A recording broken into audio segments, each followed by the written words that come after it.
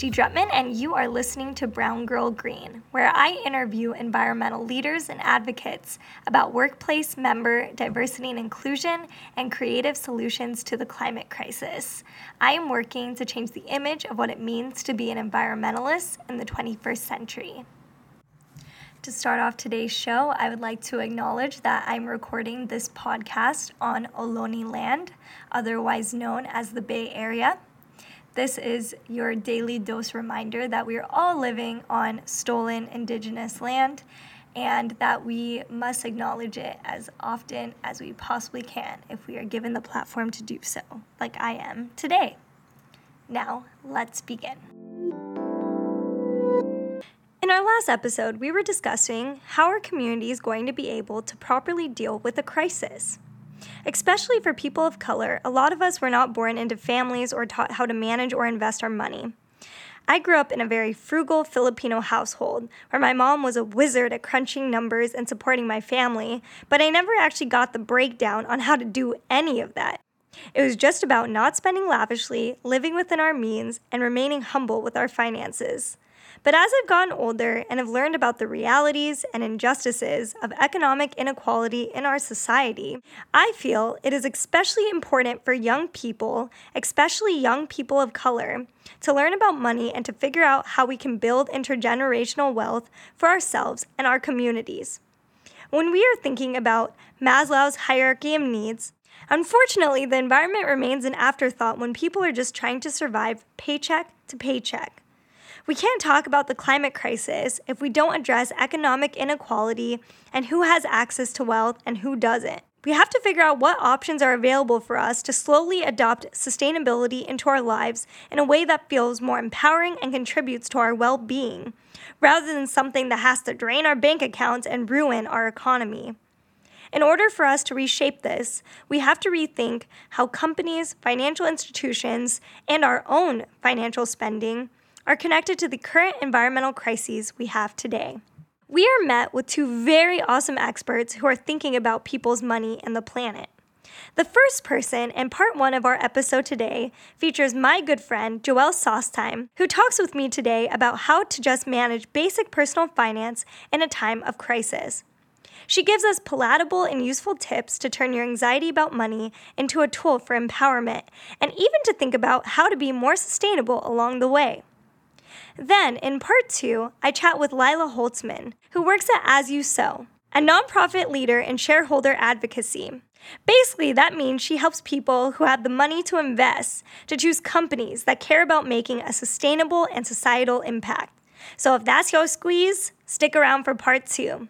Now, let's get to the episode.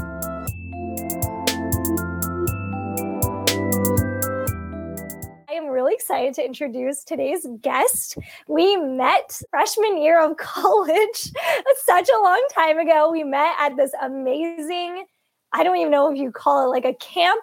It was like a training ground. A summer organizing retreat, SOR. Summer organizing retreat, SOR. I don't even know. 2014. Oh my God, that was so long ago. And we met at this camp. We were learning about just like, what does it mean to like organize campaigns on college campuses around divestment, so like moving money in college campuses away from fossil fuels. We bonded. We were talking about life. And I was just like, we were both really goofy and we had a good time. And anyways, I just really wanted to invite her on my show today because she is just a wizard when it comes to learning about responsible investment. She has her own show. She is really passionate about this intersection between thinking about how to change the world, but also how to keep your money on lock. So I would love for Joelle to introduce herself and to tell more about the work that she does. Thank you, Christy. Well, first of all, thank you so much for hosting me and just for being who you are and for having this platform. I feel really grateful. Yeah, so very base level, personal finance is how you manage your money. And I like to break it up into your current self, so like current Joelle, and then your future self, future Joelle. So I think that a lot of people hear personal finance and think it's not sexy, but it can be sexy when you start to achieve your personal finance goals. So that is like a very important place to start with personal finance, is setting your goals. So that's going to look different for everyone. Some people have high credit card debt. Some people just want to save like $1,000. Some people just want to get in control of their spending. Something I would encourage everyone to do is start thinking about retirement now, which we're young and we're like, oh, retirement, like that's so far away. But if you set those things now, you will make it so much easier for yourself in 40 years. So that's the first thing I would say. And then in terms of how you actually enact these things, another thing that I really want to emphasize is behavior. So you also want to set goals that are realistic for yourself, because if you're like, I'm going to never spend money outside of my house ever again, like that's just not going to happen. But at the same time, you do want to challenge yourself to be disciplined. So like the goals that you set, maybe make it a push goal. If you think, oh, I can only save $100, push that, maybe try to save $1,000 and see how you can make small behavior changes in your everyday life to reach those goals. Did that answer the question? I feel like that was a lot of information. I think that was great. I think it sounds like, it depends on the person's like personal aspirations for what they want to do with their money, but it sounds like there's some like core things that need to be, like lined up. Yeah. Just to speak really quickly to those core things, the way that I kind of break it down into a couple pieces.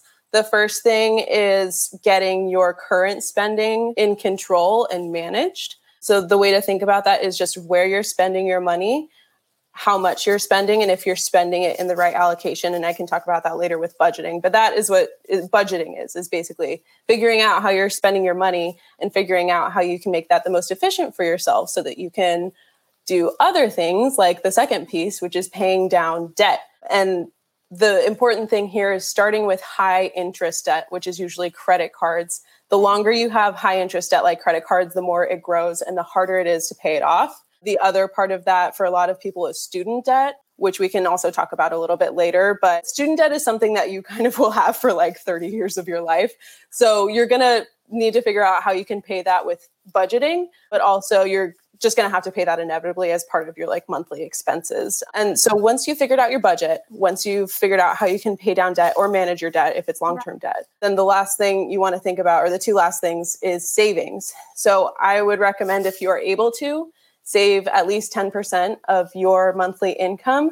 That sounds really hard, and for some people it is. And if that's like, can't do that right now, that's totally fine. But once you start to work with your budget and think about how you're managing your money, then you can get to savings. And then that leads to growing your money, which is investing. And that is the last piece. So just to sum that up really quickly, manage your money with a budget, pay down high interest debt like credit cards, and then manage long-term debt like student loans or a mortgage. Then get your savings right. If you can prioritize that, that's super important and will help you.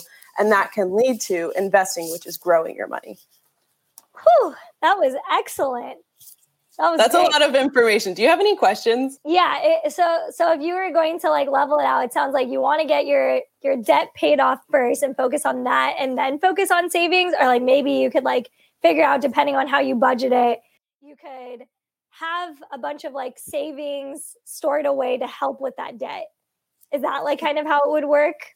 Like yeah, it's kind of a combination of things, because sometimes we have to use credit cards just to meet our immediate needs. But credit cards, like I said, that's that category of high interest debt. Okay. And that can be really dangerous for us in the long term, because just to sum up interest really quick, whoever lends you money, like a credit card institution, they say, I'll let you buy $1,000 a month on my dime. Yeah. And for the privilege of doing that, I'm going to charge you up to maybe 20% of that $1,000 each month. And then as long as you don't pay down that debt, it grows and it grows and it grows. And so something like 20%, that is a lot. That's like on $1,000, that's $200. So that's why I say focus on the high interest debt first. Okay. Things like student loans are usually lower interest rates, like maybe 5%. And it's also just like, it's such a large sum of money for like a large part of your life. So you kind of have to accept that that is going to be just like part of your monthly expenses. But credit cards, you have a little bit more control over. And if you're able to pay that down immediately. And then savings, I would say it probably depends on the person. Like I'd say put your money toward that high interest debt so you can have more money in your pocket. Okay. Like right now, today, or next month, so you don't have to pay that. And then when the money is in your pocket, you can save it. It's kind of like on a case-to-case basis. I think a lot of people think, oh, you have to have like tons of money saved and you're going to be in debt. Like it sounds kind of impossible, but it sounds like you're able to break it down based on your priorities and like what you are most valuing, at least in like the moment, but still thinking about your long-term goals. That seems like the right balance to try to execute. And building off of that, money in general is a very sensitive and can feel like a really overwhelming subject. So, I mean, like you just said, you just laid out a bunch of information. But yeah, I think it's a really like this like uncomfortable, sometimes taboo subject that sometimes people don't want to talk about or acknowledge. And I think that it can be often dismissed as like, oh, I'll worry about that some other time, or, oh, I'm broke right now, but I don't actually know what that means. And I'm going to keep having this like lingering thought in the back of my head that I'm like struggling right now, but I don't know what to do. And so I'm just wondering, how do you think we could make today's conversation, especially for young people like around our age, hey, we can figure this out together, rather than it being like really overwhelming? Do you have any recommendations addressing that? Yeah, totally. And I have had that exact interaction with many people that are very close to me, because you're right. It's very sensitive, and sometimes it just feels easier to not talk about it than to deal with it. But I think that one thing that we can do is think about like the long term and like destigmatize talking about it. If you're in trouble, like that's okay. So many people have financial stress in so many ways, but the thing is that it won't get better unless you confront it, unless you come to terms with it. And I think one way you can do that is kind of like relationships with people that are close to you. I'm always willing to talk about this stuff with people too. And I have had this conversation with a lot of my friends. But the other thing that is kind of different about today is that there are also tools available to us with technology that can also make these things easier. So one of those things that I like is mint.com. You can connect it to your bank account, and then they can show you how much money you're spending. And they also can help you bring in different sources. If you have like a credit card and you're trying to figure out how to pay off that debt or a student loan, you can link it all in the same account. And then I think that just seeing it on paper, like getting it, even if that's too stressful for you, even if you're like, I don't want to use technology, just like getting it down on paper and writing down, like, I need this many dollars every month to get by. Okay. I'm spending this many dollars every month. Where's the breakdown if I'm spending too much? If I'm spending more than I have available to me, you want to try to live within your means. So the idea behind the exercise of budgeting is, where am I spending that money? And where can I be cutting down? Because there are certain things that you have to pay every month: rent, utilities, bills, things like that. Yeah. So you have to have those things covered. And I call those fixed expenses because they're fixed. They don't change. Yeah. Then there are other expenses that are like variable expenses. They vary how much you pay every month. So that's it. If you're spending too much in the variable category, you kind of want to figure that out, and that's the value of putting it on paper and seeing, where am I spending my money? Because if I'm living outside of my means, I'm using my credit card too much, like that is going to put myself in stress in the future. Even if right now I got like a cool, like new hoodie that looks really awesome, in the future, like I'm going to have to figure out how to pay that. So again, that was a lot of information. I hope that's helpful. And I hope that kind of great. Yeah. Yeah, I think people don't plan it out. They just are like, okay, I'm going to spend this money because I want to live my best life. Right. Which is fine, but it's like that has consequences. And you have to think about, like, is it worth it to have those consequences be met in the short term or the long term? And either way, it's like about just like acknowledging it and making a plan for it is what's exactly. important. And also, yeah, right. And also to the point about this discussion is that you can also live more sustainably. Yeah. And help cut those expenses in different ways. So yeah, we will get into that in the next. We will get there. Interesting question. What do you feel is one of the most common mistakes or misconceptions about personal finance? in your opinion? Sure. Yeah. I think that like we were just talking about is that it's too hard. And it's really, I mean, you hit the nail on the head, Christy, is that there's just like a lot of stigma around it. And there's just a lot of fear and people don't respond well to fear. And so I totally understand that. I think that, yeah, the best thing you can do is just like start the conversation, get things on paper. The other misconception is that if I do something today, it won't affect me tomorrow. Yeah. This is like something they say in economics. There's no such thing as a free lunch because there's always someone on the other side of things paying for something. Yeah. And so I think that credit cards tend to be a really difficult one because it feels like, oh, I can pay for these really cool things for my birthday or whatever, and then I'll figure out how to pay it in the future. Something that is probably the best thing you can do for yourself is live within your means. Especially with the big expense category, same thing like rent, utilities, like that's where you spend the majority of your money. So live within your means, especially there. And then in like the fun money spending, same thing. If you don't have money for something, wait, save until you have money for it.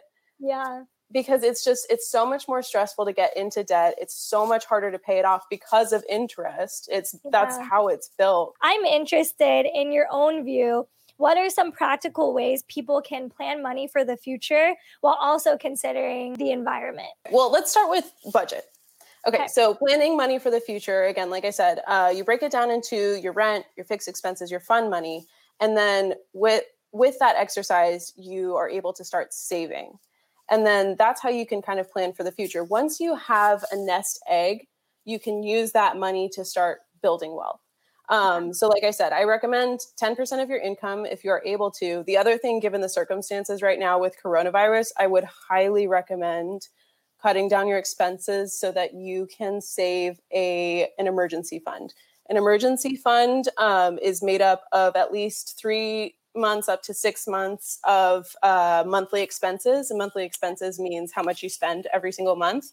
Obviously, that's not like something you do overnight. I recognize that's totally hard. A good place to start is just try to save rent for the next month. That is in terms of planning for the future. Then for your future self, let's talk about investing. So investing is, in essence, a way for you to grow your wealth. And I think that it's something that traditionally has felt really inaccessible. But again, with things like technology, we are able now more than ever to invest small sums of money.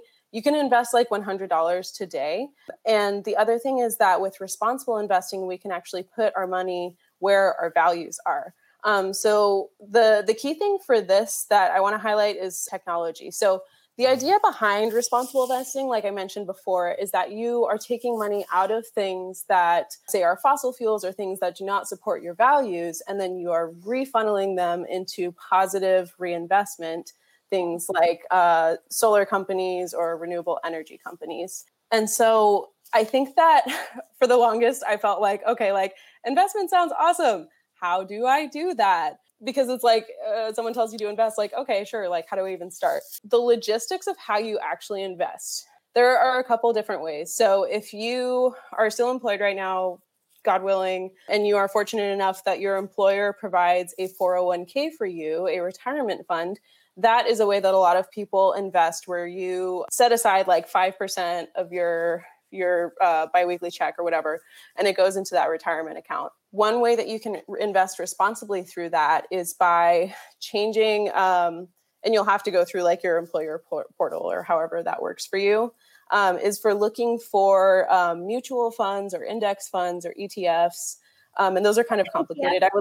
I would like to explain those things, but it might take a little bit of time. So just think of those really quickly as like investment products. Things that will grow your wealth, just for the purpose of like having this discussion. And look for ones that say like green ETF or like sustainable fund. And I think I'll probably just write a blog post about ones that you can look for so you know the actual names of them. So quick recap on that. If you have a 401k, you can look for sustainable investment funds that you can invest. And if your employer does not provide that through like Charles Schwab or whatever, request that they do provide that, because that is part of why we've seen a good shift in the last few years, is that people are really demanding this more than ever. Okay, so that's the first thing. Similar story for IRAs, which are also investment accounts for retirement. if you are able to, you can choose to invest in sustainable or green or ESG mutual funds or ETFs. Okay, so the next thing is robo-advisors. So this is more if you don't have an employer account like a 401k, but you still want to start making investments, there's this thing called robo-advising. So there's this idea of managing money. So basically, like, the idea here is that you and I are not really that sophisticated of investors. We kind of like see a company and we're like, oh, that company looks cool. But there could be all of these things that we don't know about, that maybe they're going to go bankrupt tomorrow and all this stuff. So that is why we employ others who are professionals to manage our investments for us, because that is what they do all day long, is they research about these companies. They're, doing all these things to make sure that they're making good investments for you. And traditionally that has costed like a good amount of money when you're investing. The cost of investing is the fee that you pay someone to do that. So with technology nowadays, there is this thing called robo-advising, where you can get that managed money. And just so people know that it's like a AI, like algorithms and like technology things are doing the management for you because they're smart, and there's probably like a human component too. But that has decreased the fees so that people like you and I can just pay like 0.25% and we'll get $100 of our money invested in an educated way, so that, you're not putting in $100 into a company that's like going bankrupt tomorrow. Instead, you're putting in a portfolio that is diversified, which just means like you're not putting all your eggs in one basket. So that is another way that you can access investments. And the way to do that is Google like robo-advise, like best like ESG or sustainable robo-advisors. Go do some research about ones that you like, ones that have low fees, pros and cons of each one. And then you just sign up for the platform, and then they'll ask you some questions, and then you can invest through that. Well, the last thing that I would highlight is you can, and this is a little bit riskier because of kind of what I said before about investing like just directly into companies. You can, if you have a company that you feel really passionate about, that is like, say, like a solar panel company, and you really just want to support that company, you can invest directly in that company by buying their stock. And stock is just like a very small percentage of a company that you get to own by giving them money. So you give them money in exchange, they give you a very small part of that company. And hopefully over time, the company becomes successful and worth a whole lot of money, so that your small percentage becomes worth more as well. And then you can sell it when you retire and feel really good that you supported like a solar panel company in that way. So similar thing about logistically, how do you actually do that? There are platforms called brokers. And so you just make an account with a broker. One example is Robinhood. They are an app on your phone. So you just sign up, you link it with your bank account, and then you can just buy stocks like that. So with that, again, I would very heavily emphasize that you do your research. Don't just go spending money like, like it's nothing, because investing is hard. And that's also, again, why I would also kind of advocate for paying people to manage it, or robots. Yeah. And so then I guess like to wrap all of that up, the last thing is that the more you advocate for sustainable investments in, like I said, whether it's your 401k or like there's a trading platform and they don't have sustainable options, the more you advocate for that, the more they take it seriously, because they see that as demand for these products. And the more demand there is, the more there's an opportunity for them to get paid, essentially, because that's how businesses think. So if there's business opportunity, if there's market opportunity for these advisors or investors to serve a larger basis of clientele, and millennials want this, like there's so much research about how much demand there is for it right now. So the more that you advocate for it, the more options that will be available. That's what we've seen in the last year. I think I saw something that was like, there were like 100 sustainable mutual funds or ETFs or something in 2018. And then in 2019, there were 300. And that has been a product of people really requesting these things. I think everyone got an information bomb right now.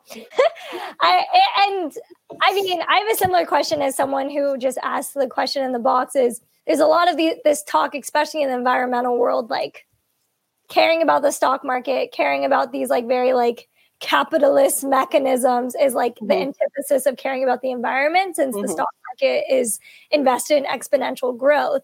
But yet we do need more people, like young people, getting involved in these things and taking back the power of the market, which feels very capitalist, but it's also like, if we're not doing it, where is that money going? So it feels like a really complicated issue that like I face, where it's like, I want to put my money into the stock market. I would like to see it grow, be invested in companies that I believe in, but yet like this person, the stock market feels like it, is built to not care about the environment. So I'm just wondering what your perspective on that is. It's a spot on point. Like, sustainability is at odds with the stock market and with investments, because legally, companies in their documents are required to maximize shareholder value. Yeah. And that is on a short-term time frame. And how do companies do that? They cut corners, they don't treat employees well, they outsource things, they cut costs in any way that they can.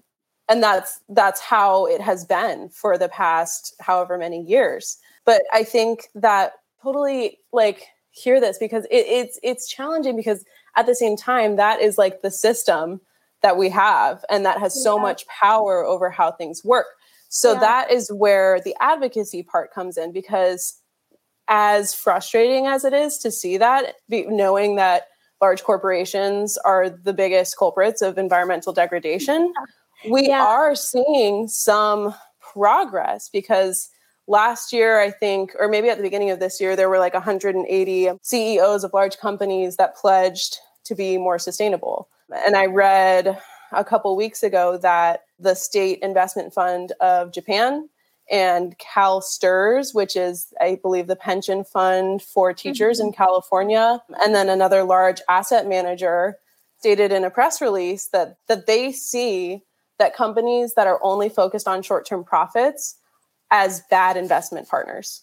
And that is because of the advocacy of environmentalists and people who care about social change, are really out here highlighting that sustainability is the only way for us to make this work. So I think that involvement, there are so many ways to enact change. And I think that we need all of those ways.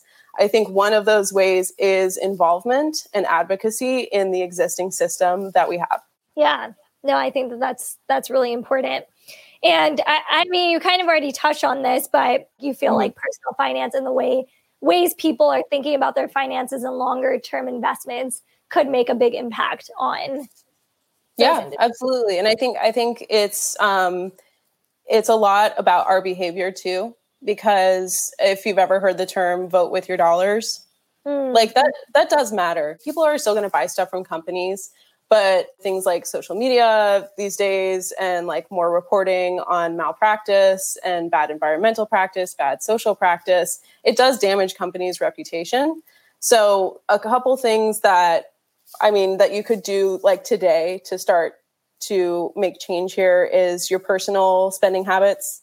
So where you choose to spend money, which companies you choose to support. If you don't want to support large corporations, you can do research about those corporations and how they treat their employees or the environment, or ask a friend who's really passionate, someone like you or me, if research feels kind of hard in that way. You can also support local enterprises. And I mean that in two ways. So the first thing I think that is an interesting point on this is banking. So the way that banks work, if you bank with a large bank like Wells Fargo or Citibank or whatever, there's this thing called fractional reserve banking. And this is one of those that I say is like, sounds scary and complicated. The way that this works is that when we put $100 in our bank account, that's not actually in the bank account. The bank keeps a fraction of the deposits that everyone puts in the bank. So it's usually like 10%. They'll keep that on hand just in case, you need to take your money out. The rest of it, they invest. They're lending out to corporations or mortgages or whatever. And with these large banks, something that is challenging with that is that they could be lending out to fossil fuel companies or companies that do not have interest in the environment or people. So something that you can do is move your money from a large bank to a local credit union. And local credit unions are sometimes owned by employees, sometimes owned by local shareholders. And a lot of the time, they don't have that interest to be lending to those large corporations. A lot of the time, they're investing in local community projects or things like financial education. So you get kind of the twofold benefit of not really like contributing to these large corporations, which are large polluters, but you also get the benefit of investing in your local community. And then they also will often offer members benefits because they don't have like that like shareholder like incentive where you can have like a higher rate on your savings account or lower fees for different services, things like that. And then the last thing I think is just your day-to-day things too, just like being more sustainable in that way. You can think about like the budget categories I said before. If you break it down into your rent, I don't know if you can be more sustainable with rent, but with utilities or those fixed bills, you can definitely be more sustainable there. And I'm sure that you have a lot of things here that you've talked about before, which is like, so feel free to jump in, but like turning off the lights, like not keeping appliances plugged into sockets because of like phantom energy usage. Something I saw today is that if you stream on a smaller device that takes up less energy, then that is more energy efficient and will also save you money. Like using less water, not keeping your house using natural heating like sweaters, things like that. So kind of going through each category of your expenses. So like utilities, groceries, same thing with groceries. You can also shop at local co-ops. You can do a Google search like co-ops in Washington or whatever. And same thing, a lot of the time they're owned by workers, they're owned by community members, they can be less expensive. Yeah, so go through kind of each of those areas of your life that you're spending money and think how you can change your behaviors in really small ways that will save you money, but also will contribute to causes that you care about. Yeah, I mean, building off of that, I mean, I'm always a big advocate, and I didn't really know this until like last year when I was living on my own, a year out of college.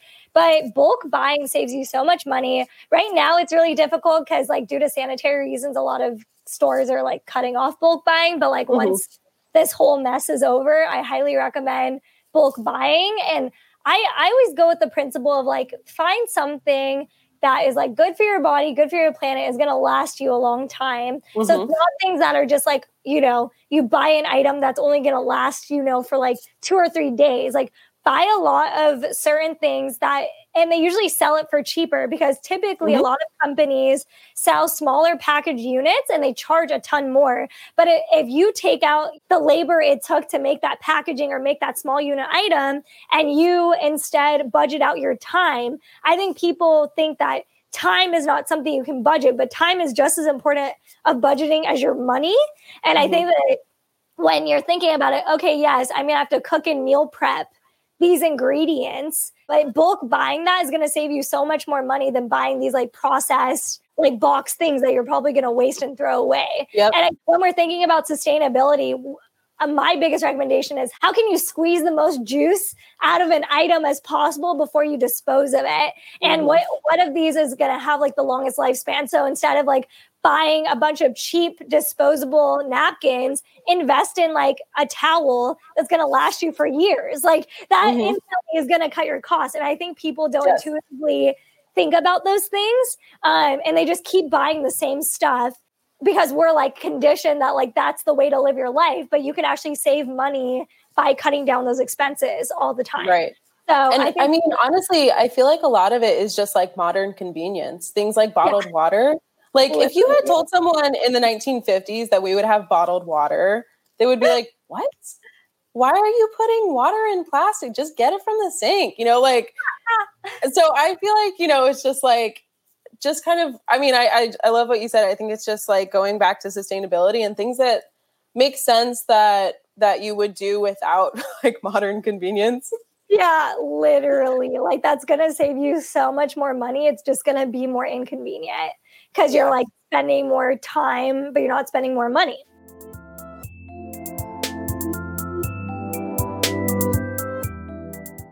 I wanted to take a quick break in today's episode to actually put budgeting into practice.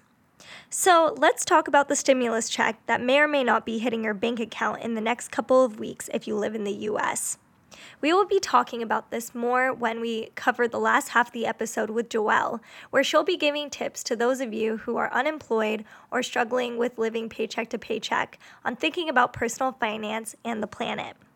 To be honest, $1,200 isn't enough for anyone to live on. For example, for those of us living in the teeny tiny overpriced Bay Area, people like my friend are spending their entire stimulus check on a month's worth of fixed expenses because they lost their job. As for the rest of the US, a lot of people don't even qualify for the stimulus check. Students who are claimed as dependents on their parents' tax forms will not receive these funds. Can you imagine how many students who just graduated or who are still in school who need a check like this and just aren't getting it? I've been out of college for 2 years now, and I think about how college is stressful enough without worrying about how to pay to freaking survive. And I feel like those of us who have the opportunity to receive a stimulus check right now should think carefully about how to use it. So, for those of us who aren't struggling right now, I want to offer some ideas of how you could budget or think about how to use your check. So, like Joelle said, you could focus first on using some of your stimulus check or, the amount of money that you have available to pay off your fixed costs like next month's rent, utilities, and groceries. Like Joelle said, you could focus first on using some of your stimulus check or the amount of money that you currently have to pay off your fixed costs like next month's rent, utilities, and groceries. If you are able to not spend all of the check on that, and have some left over, we can use Joelle's next step by saving some away for a future emergency fund. Especially putting this money in a high-interest savings account or a retirement account to save for later could be a really good call.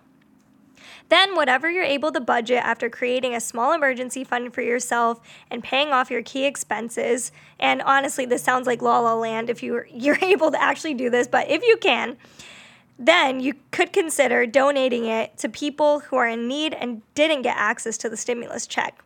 So this can also include businesses or organizations who you feel passionate about and particularly want to support right now.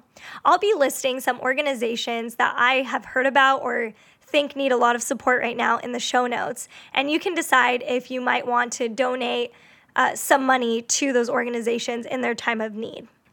So now we're going to be getting back to the rest of the episode with Joelle, where she'll be offering some awesome tips on how you can live more sustainably and not go broke while doing it.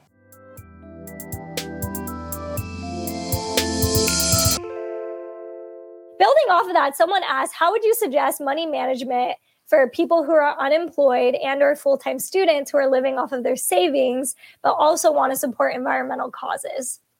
Okay. I might need you to break that down. Yes. Because I think there are a couple of different parts there. Yeah. So it's first, money management in general for people who are unemployed or living off their savings, paycheck to paycheck. That's the first part.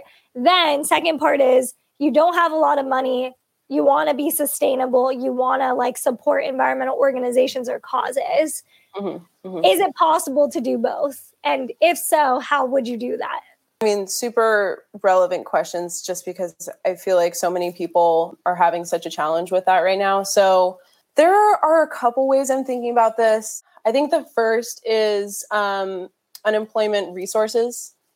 People may or may not be aware that the government passed a $2 trillion stimulus package, which is intended to help people. Unfortunately, it leaves out a lot of people. So the first thing I would say is look into resources that are available from the government.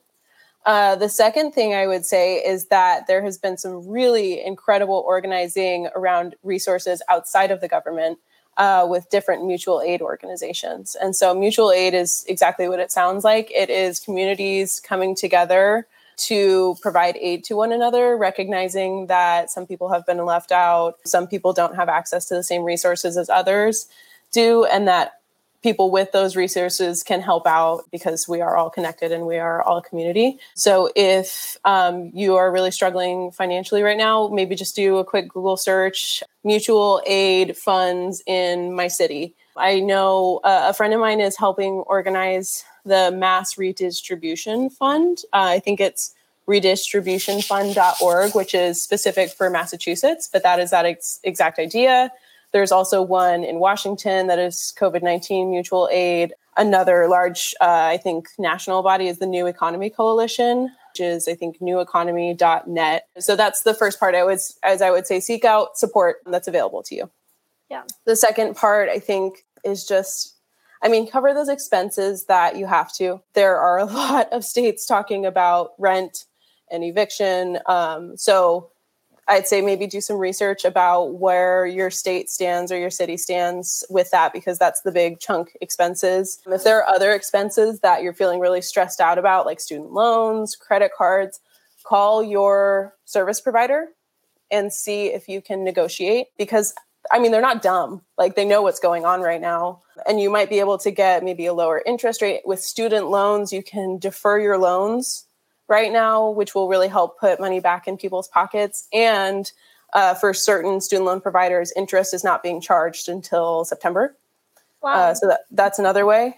And then, I think just focus on your survival expenses, focus on those things that you need to get by, see if you can negotiate payments so that it won't affect. I also think I've read, I don't know if this is totally factual, but I've also think that credit scores, there's some forgiveness with credit right now if you end up missing a payment too. Were there other parts of that question that I missed? The second half was just about how could people still care about the environment right now while doing this. I have some ideas, but I would love to hear. Yes. Okay, cool. So I'll pitch my idea, and then I would love to hear yours. I think maybe if you aren't able to give financially right now, you can give your time. And there are a lot of, if you're healthy and you're able to, there are a lot of organizations that need a lot of help right now. So I think, again, it's maybe just a quick Google search, volunteer opportunities for XYZ in my city, or reach out to people that you know who are passionate about those issues and see if they need help. Maybe even just your neighbors, who knows, like communities, things like that. That's my thoughts. Christy, back to you. Honestly, I totally agree with the time thing. If you don't have the money to give to an environmental organization, I would say giving your time, like volunteering, whether they're hosting a webinar or they're hosting an online event and they're looking for people who want to share things on social media, do graphic design. There's a lot of people looking for graphic design. I'm looking for graphic design. Me too.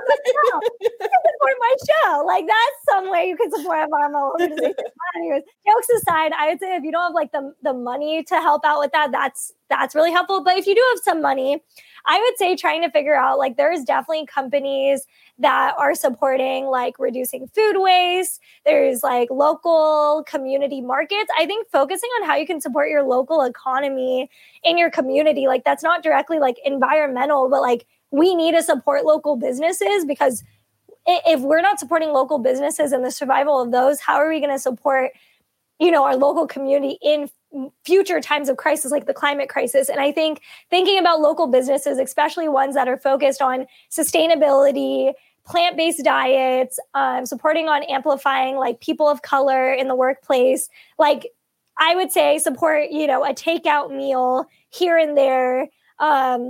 I know even some businesses are even offering special discounts on delivery right now. And I think just like looking up and researching how you can support those businesses is really important right now. And outside of that, I would say like there's a lot of organizations working on Earth Day right now, like on Earth Month. People who are going to need more capacity building environmental justice organizations. I would say slide into their Instagram DM, say, hey, I really love the work you were doing. I just wanted to know like if there's any events you're planning or things I could support with. And I assure you that they need that. So, and me included. So if you want to assist me in the work that I'm doing, I'm always down for that. Those are really great suggestions, Joelle. And I totally agree with that. I think, you kind of already touched on this earlier about an emergency fund. And I think moving forward after COVID, like having an emergency fund is like both a luxury and a necessity at the same time. And I think when we're thinking about climate change and the climate crisis, people really need to start putting their money into something like that. So I just want to know if you had any suggestions on how people could think about an emergency fund. You kind of already talked about it earlier in the episode, but if you could lay that out, because I think that's very central to what we're talking about in this episode. Yeah, no, totally. So the first part of the emergency fund, it all goes back to budgeting. I'm sorry, everyone, you have to do it, but you have to figure out how much money you spend every month, because that's what you're supposed to base your emergency fund on. So figure out, I'm sorry, everyone. I know it's not sexy, but once you get this, maybe it will be. So figure out how much you need to spend to save for monthly expenses. Then, like I said, the recommended is 3 to 6 months. In circumstances that are not like these, it's ideal that you do this before a crisis happens. Like you said, saving for an emergency fund right now is really hard for so many reasons, but absolutely should be prioritized, because I think that there's just a lot of uncertainty about how long this is going to last. And to be honest, I don't say this to be like alarmist or anything, but I've just been, I watched a podcast or a YouTube with the International Monetary Fund, and they're expecting a very significant impact because the magnitude that the coronavirus has had on everyone so instantaneously. So I think the reality is that this could last for a long time, and we need to prepare ourselves for that reality. So in terms of how you can save incrementally, I mean, it's hard because people right now who are like paycheck to paycheck or don't have a paycheck, you're already not spending anything. Like, it's not like you have extra money to spare, which is why I said seek out those resources if they are available via the government or externally via mutual aid organizations. Yeah. If you are still employed and you still have some source of income, pinch your pennies. And I mean, fortunately, like, it's not like we can go out right now. Like, it's not like you can like go shopping or anything. So add that extra money, put that into a savings account immediately. And like, I think the other thing is like, it doesn't have to be like $100 at a time. It can literally be like $5, $10. Maybe make a savings goal for a week, maybe $10 a week or something like that. Something that feels manageable for you, but that you stick to and you commit to, because really you're investing in yourself for the future. Yeah. There was one other thing that I was going to say that I forgot. Okay. The other thing is that might help with your savings is maybe think about how you can make new money. Obviously that's really hard right now, but if you have a skill that is really great that you can offer via like social media or like a website or something, like a lot of tools are free on the internet to market yourself. So if you're able to give like singing lessons, or like, I don't know, you're a great dancer and you can give people dance lessons on Instagram. See if you can be entrepreneurial and create a side hustle to make more money for yourself. So that's how I would say for that. I hope that helps, but I know it's super challenging right now. It's so challenging, but I think it's really important to think about in the long term. But I think in the short term, just focus on, paying off your debts, figuring out how to budget. And I think also like something I want to bring up on my end is think about how you're interacting as a group with like the people that you live with. Mm-hmm. I think people underestimate the power of collective buying. And I think that like collective living can save you a lot of money because you're buying bigger portions of things, mm-hmm. but you're spending less on it. And I think that that's something a lot of people need to rely on right now, is like, especially if you live with other people, it may be awkward, it may be uncomfortable, but be like, hey, I'm really in debt. Are you really in debt? Like, are you as stressed out about what's going on right now as me? And then we can like bulk buy according to our values together, mm-hmm. the products we want to buy. And you're going to probably save a ton more money and it's going to last you longer. So mm-hmm. I say rely on your community mm-hmm. for support. I don't always like to recommend people make GoFundMes because that can be really stressful and like can actually like put a lot of stress on yourself to like rely that externally. I think it's more about like, how can I start building these networks of support with others to like purchase items and like build wealth together? Mm-hmm. Because there's also options where I think like you could like maybe set aside some time with your housemates or the people you live with or friends on a Zoom chat and be like, you know what, let's just sit down and like make a budget together. Like, let's make a Google Sheet together. Like, I know I had to do that. Like, my friend helped me budget out my entire trip I had a few months ago. And if like they didn't do that with me, it wouldn't have happened. And it literally, like, I think having someone in your life to hold you accountable towards that, and maybe it's awkward, but it could be a fun activity you do in quarantine to start figuring out. And not only is it a fun thing, it's a necessary thing. So that way you're not freaking out. Like, you actually know to the dollar how much money you have to spend on your food, your utilities, your rent. And then maybe if there's like $5 to $10 left, okay, I'm going to put this in an emergency fund. So I'm also not stressing out about investing that tenfold in the future. And I think that, you know, these longer term, bigger, like getting into the stock market stuff, maybe that's a little further down the line after you just get your basic survival down. But I think that thinking about these things is very like practical, sustainable ways that you can like save money right now and be saving little by little for future disasters like this is really important. So I think that's great. I completely agree. I think just to add to that too, that one thing that made me think of is that there will probably be more aid packages coming in the future because, like I said, this will be a long-term thing. It's not going to get solved overnight. One thing that we can all do from our homes is call our local representatives and advocate for the aid that you need. Because, I mean, the stimulus check was good. That was a step forward. But again, it excluded so many people. And there are so many things that we still need. And as long as we know that there's more coming, why not try to advocate for yourself and your community at the same time? 100%. And I just want to ask you, Joelle, like, you know, this hour literally zoomed by. For like the everyday person who has no wealth, who's living paycheck to paycheck, what would you like them to remember after listening to this week's podcast episode? That's such a good question. I think know that it is possible to get through living paycheck to paycheck. It's so hard. And doing the things that I've recommended, they're not easy. Like I said, they really are not sexy. Like it's really not fun to do these things. And as you mentioned earlier, Christy, it can be very like sensitive and unsettling. But I want people to know that it is accessible and that there are also people in your lives who can help you. So if you feel so inclined to reach out to people, honestly, you can reach out to me, The Joelle Show on Instagram, the.joelle.show. Like there are resources out there that can help you. I think also something that I feel like I get stuck up on personally is like, I feel like I have this idea of something I will never know how to do. But I think just like simply researching some things that feel like scary or foreign, like for me, the hardest part about doing that is literally just the first step of like opening up Google and then like typing in that question. And that feels scary. And then you start reading articles and you're like, oh, I don't know what that means. But something that's been really affirming to me is that I have built this base of knowledge from feeling that way at the very beginning.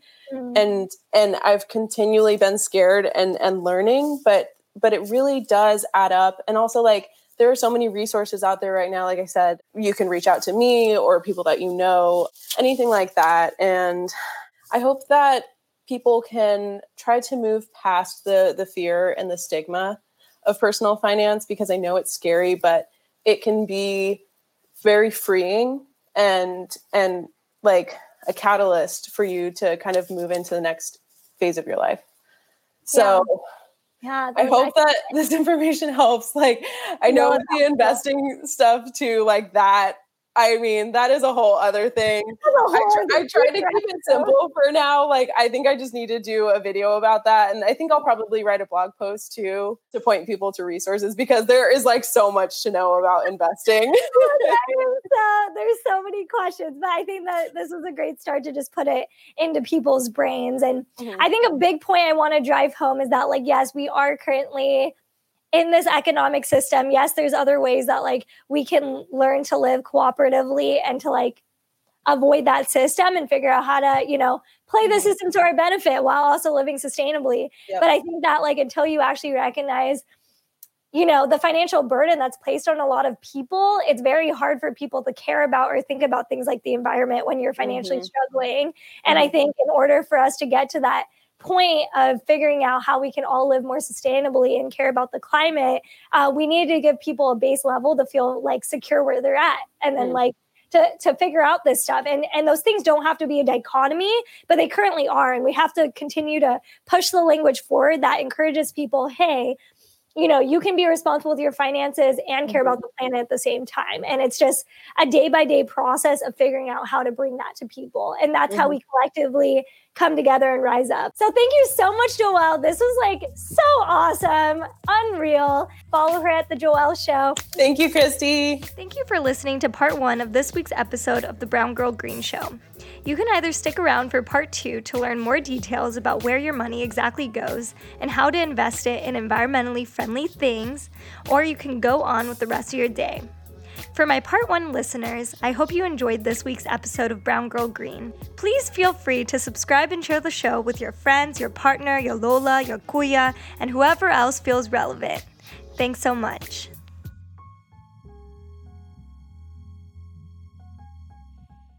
So let's say after you figure out and manage your personal finance goals, and then you have all this shmoney to care about the planet, then you can move on to the second half of today's episode, where we talk about ways that you can move your money to focus more on ESG investing with Lila Holtzman from As You Sow. Take a listen.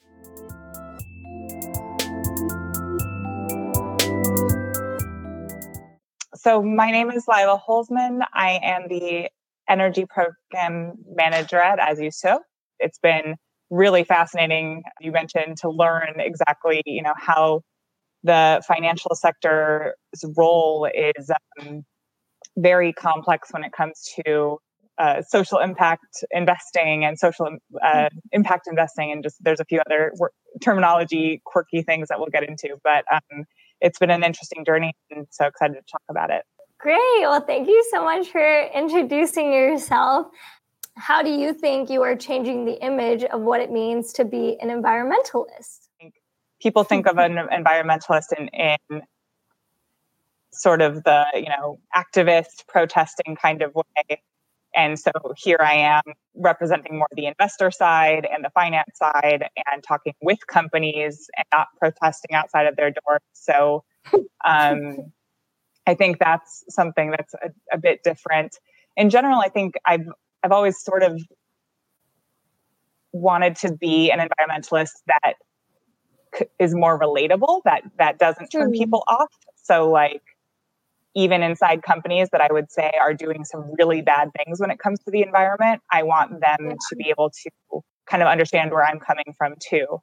So I feel like what I'm trying to do is speak the language of some of the other sectors that we don't often engage with, other than, from a more outside perspective. And I try to be an environmentalist on the inside, which is a kind of a different way of looking at it.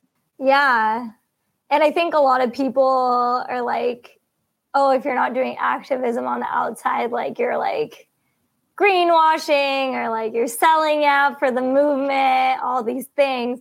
So what would you say are some of you would say are the challenges of holding the power and the position that you're currently in, but also the benefits of being an insider in those rooms?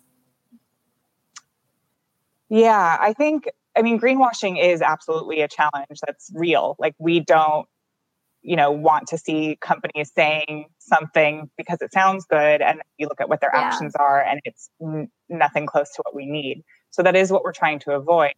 But we also do think that corporations have a huge role to play. Their impact is huge. And so if you can get them to listen, and if you can get them to understand just that some of the small changes that they make, even if they try to get extra credit for them, small changes have a big impact when it's a big company.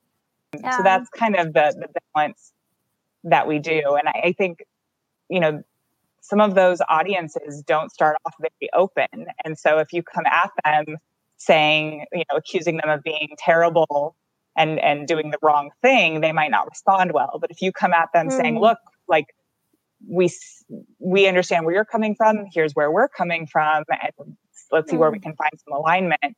You have to it takes a while, which can be frustrating, but there's, a certain level of trust that you want to get to, where you realize we're all people. And if you can talk to people, even if they're inside of an institution that you don't always think of as doing the right thing, there's common ground to find. And that's what we try to do. Yeah. Yeah. That's good. I think a lot of people want to know about that. And yeah, building off of that, I've heard a lot of these terms floating around, like ESG, like environmental social governance, or socially responsible investing. That's a mouthful. I'm just wondering if you can define that for our audience and how exactly like that works. Yep, there are. I mean, I feel like in most fields that you go into, you learn that there's a whole language and a whole set of new acronyms to learn. Yeah. And so this field I'm in is no different. So the big one that is becoming more and more of a buzzword is ESG, and you definitely nailed it. So it's environmental, social, and governance factors.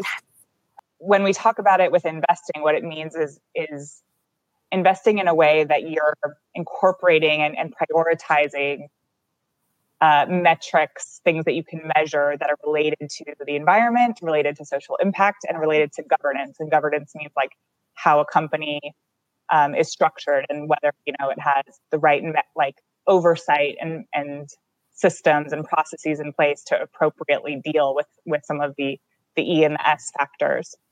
You can research and analyze and figure out and compare what companies are doing related to these factors. And some companies have best practices that then you look and see if other companies are doing those same practices or not. And investors can choose and can decide that they're only going to invest in certain companies that, for example, have a greenhouse gas emission target.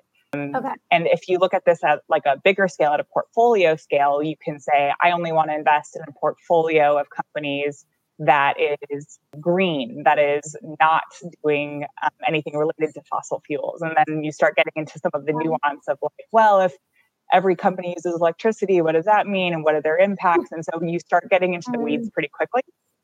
But overall, what it means is just prioritizing and looking at some of these values that you as an investor might hold. And what we're starting to see too is that this is not just about like doing the right thing because it's good for people. It's good for profit as well. And so we're starting to get the data, especially now that space is getting a little bit more mature, and that companies and investments that prioritize ESG factors over the long term end up performing better. So it makes good economic sense, and it's just kind of shifting the way we think about things and looking not just at the very near term profit turnaround, but also other factors. So when people are saying like there's a big dichotomy between like making money and taking care of the environment, you believe that like companies could do both?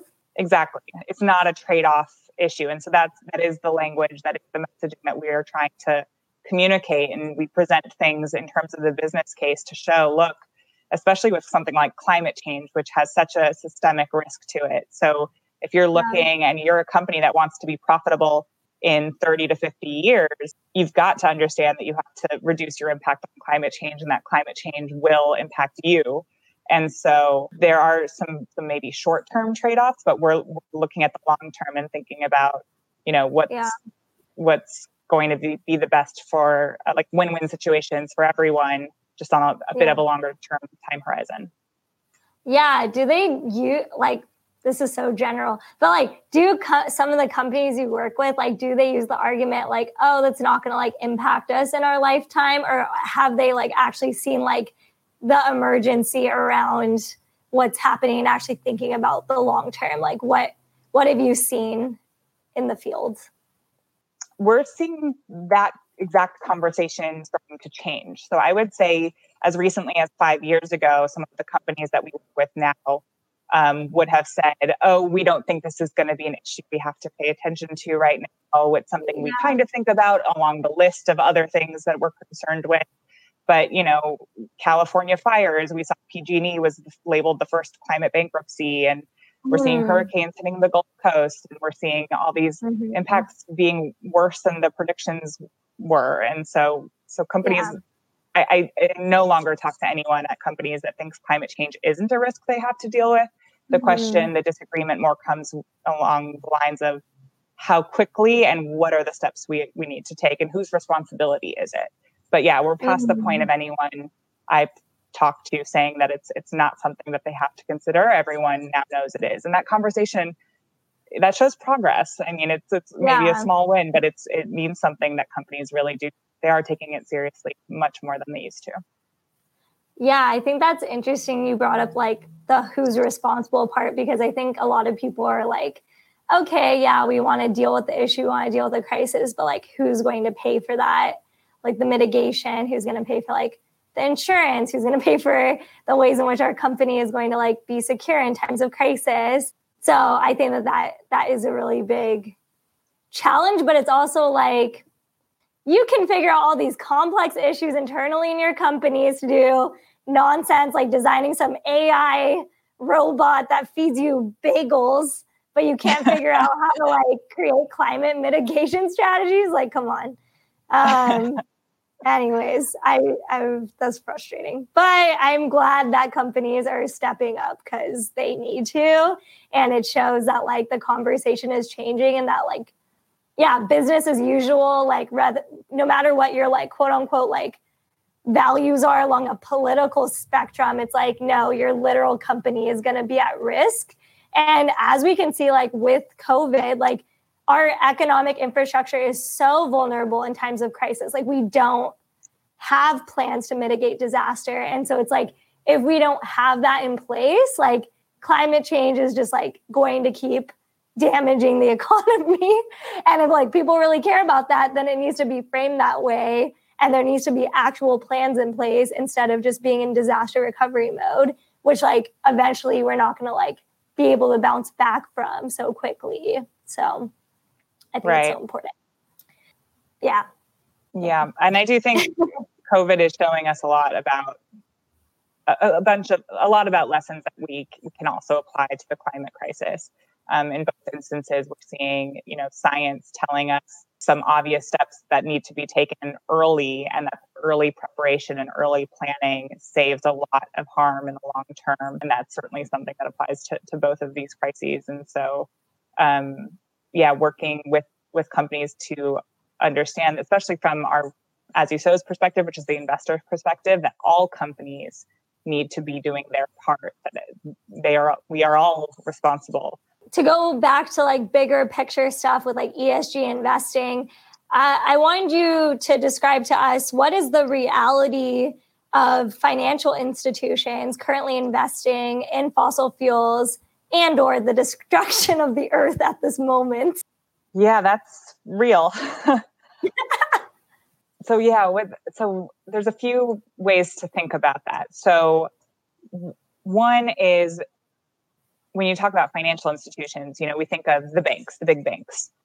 For those on the more activist side, if you follow work that like the Rainforest Action Network, RAN, has done, they every year put out a report that does a lot of analysis on what banks are financing in terms of fossil fuels and how much financing are coming from banks into fossil fuel companies and fossil fuel projects. And I would say that some big banks that a lot of us keep our money in are on that list. So in the US, we've got JP Morgan, Bank of America, Citibank, Morgan Stanley, Wells Fargo. Like the common names that we've all heard of are on that list. And it's interesting because As You Sow works with them because those are public banks. So those banks all have investors, they all have shareholders, and we work with the banks to say, look, we're your shareholders and we are concerned. And we also recognize that those banks are also doing some good stuff. They are investing in green initiatives and green companies. And when they talk about that, we say, yes, but you're also still investing in the dirtier areas. And so that's where we've got problems and concerns. And then you think, well, where can I put it? And there are some banks that are setting more targets or making more clear that they plan to measure and align their financing with the Paris Agreement. We're seeing more progress in Europe than in the US, but there are some smaller US banks that are doing some good work there. There is a lot of funding going to fossil fuels, and it makes fossil fuels companies able to keep doing what they're doing. And insurance is another arena where we're seeing, insurance companies continuing to underwrite and give policies to projects that are destabilizing the climate. So it's kind of like, why are insurance companies doing that if they're then the ones that are supposed to cover when we have increased fires? It's kind of a crazy disconnect. Wow. Then the other piece to think about is, financial institutions, beyond just holding your money, they also offer investments that everyday people can invest in. And so there's the mutual fund. And if your employer offers 401k plans, that's something that you might be familiar with. Those are, putting your money into the market, and most of those options are diversified across the entire economy, which usually is a good thing, but that also means that you probably own some fossil fuel related companies as well, that those are included in those types of portfolios. So it really is embedded in everything, and it's part of the default option that a lot of people don't realize. Wow. Yeah, I don't even think I knew anything about this until probably like last year, and I've been doing this work for a long time. I always knew that big banks were involved in fossil fuels, but I never thought about like insurance companies, like if I want to retire one day, like that would be invested in fossil fuels. That's really insane. But it seems like it's almost like not impossible, but it seems like it's really hard to like move out of that if a lot of people, one, aren't like educated about like that their money is stored in those places. But then two, it sounds like will people get a better deal with like their money moving it out of those banks? Like, I don't know. And I feel like people have to do like their own research on what their priorities are for like a banking institution. But I don't know if you have any suggestions about that. Yeah. And I think you're right that it is challenging, but hopefully getting less so. And part of that does come down to us and what we ask for out of our financial institutions that are there to serve us. In theory. And, and I do have to give the disclaimer that As You Sow and myself, we're not certified financial advisors. And so we aren't going to tell you what to do with your money. Exactly. But we do have some tools that are helpful for learning what your money is doing. And so we have, if you go to our website, there's a whole investor values suite of tools. And if the easiest one to remember is fossilfreefunds.org is the website that has a way to plug in and see for different mutual funds, for 401k options, how do they compare across to other options that might be available on things like how much fossil fuels are in them.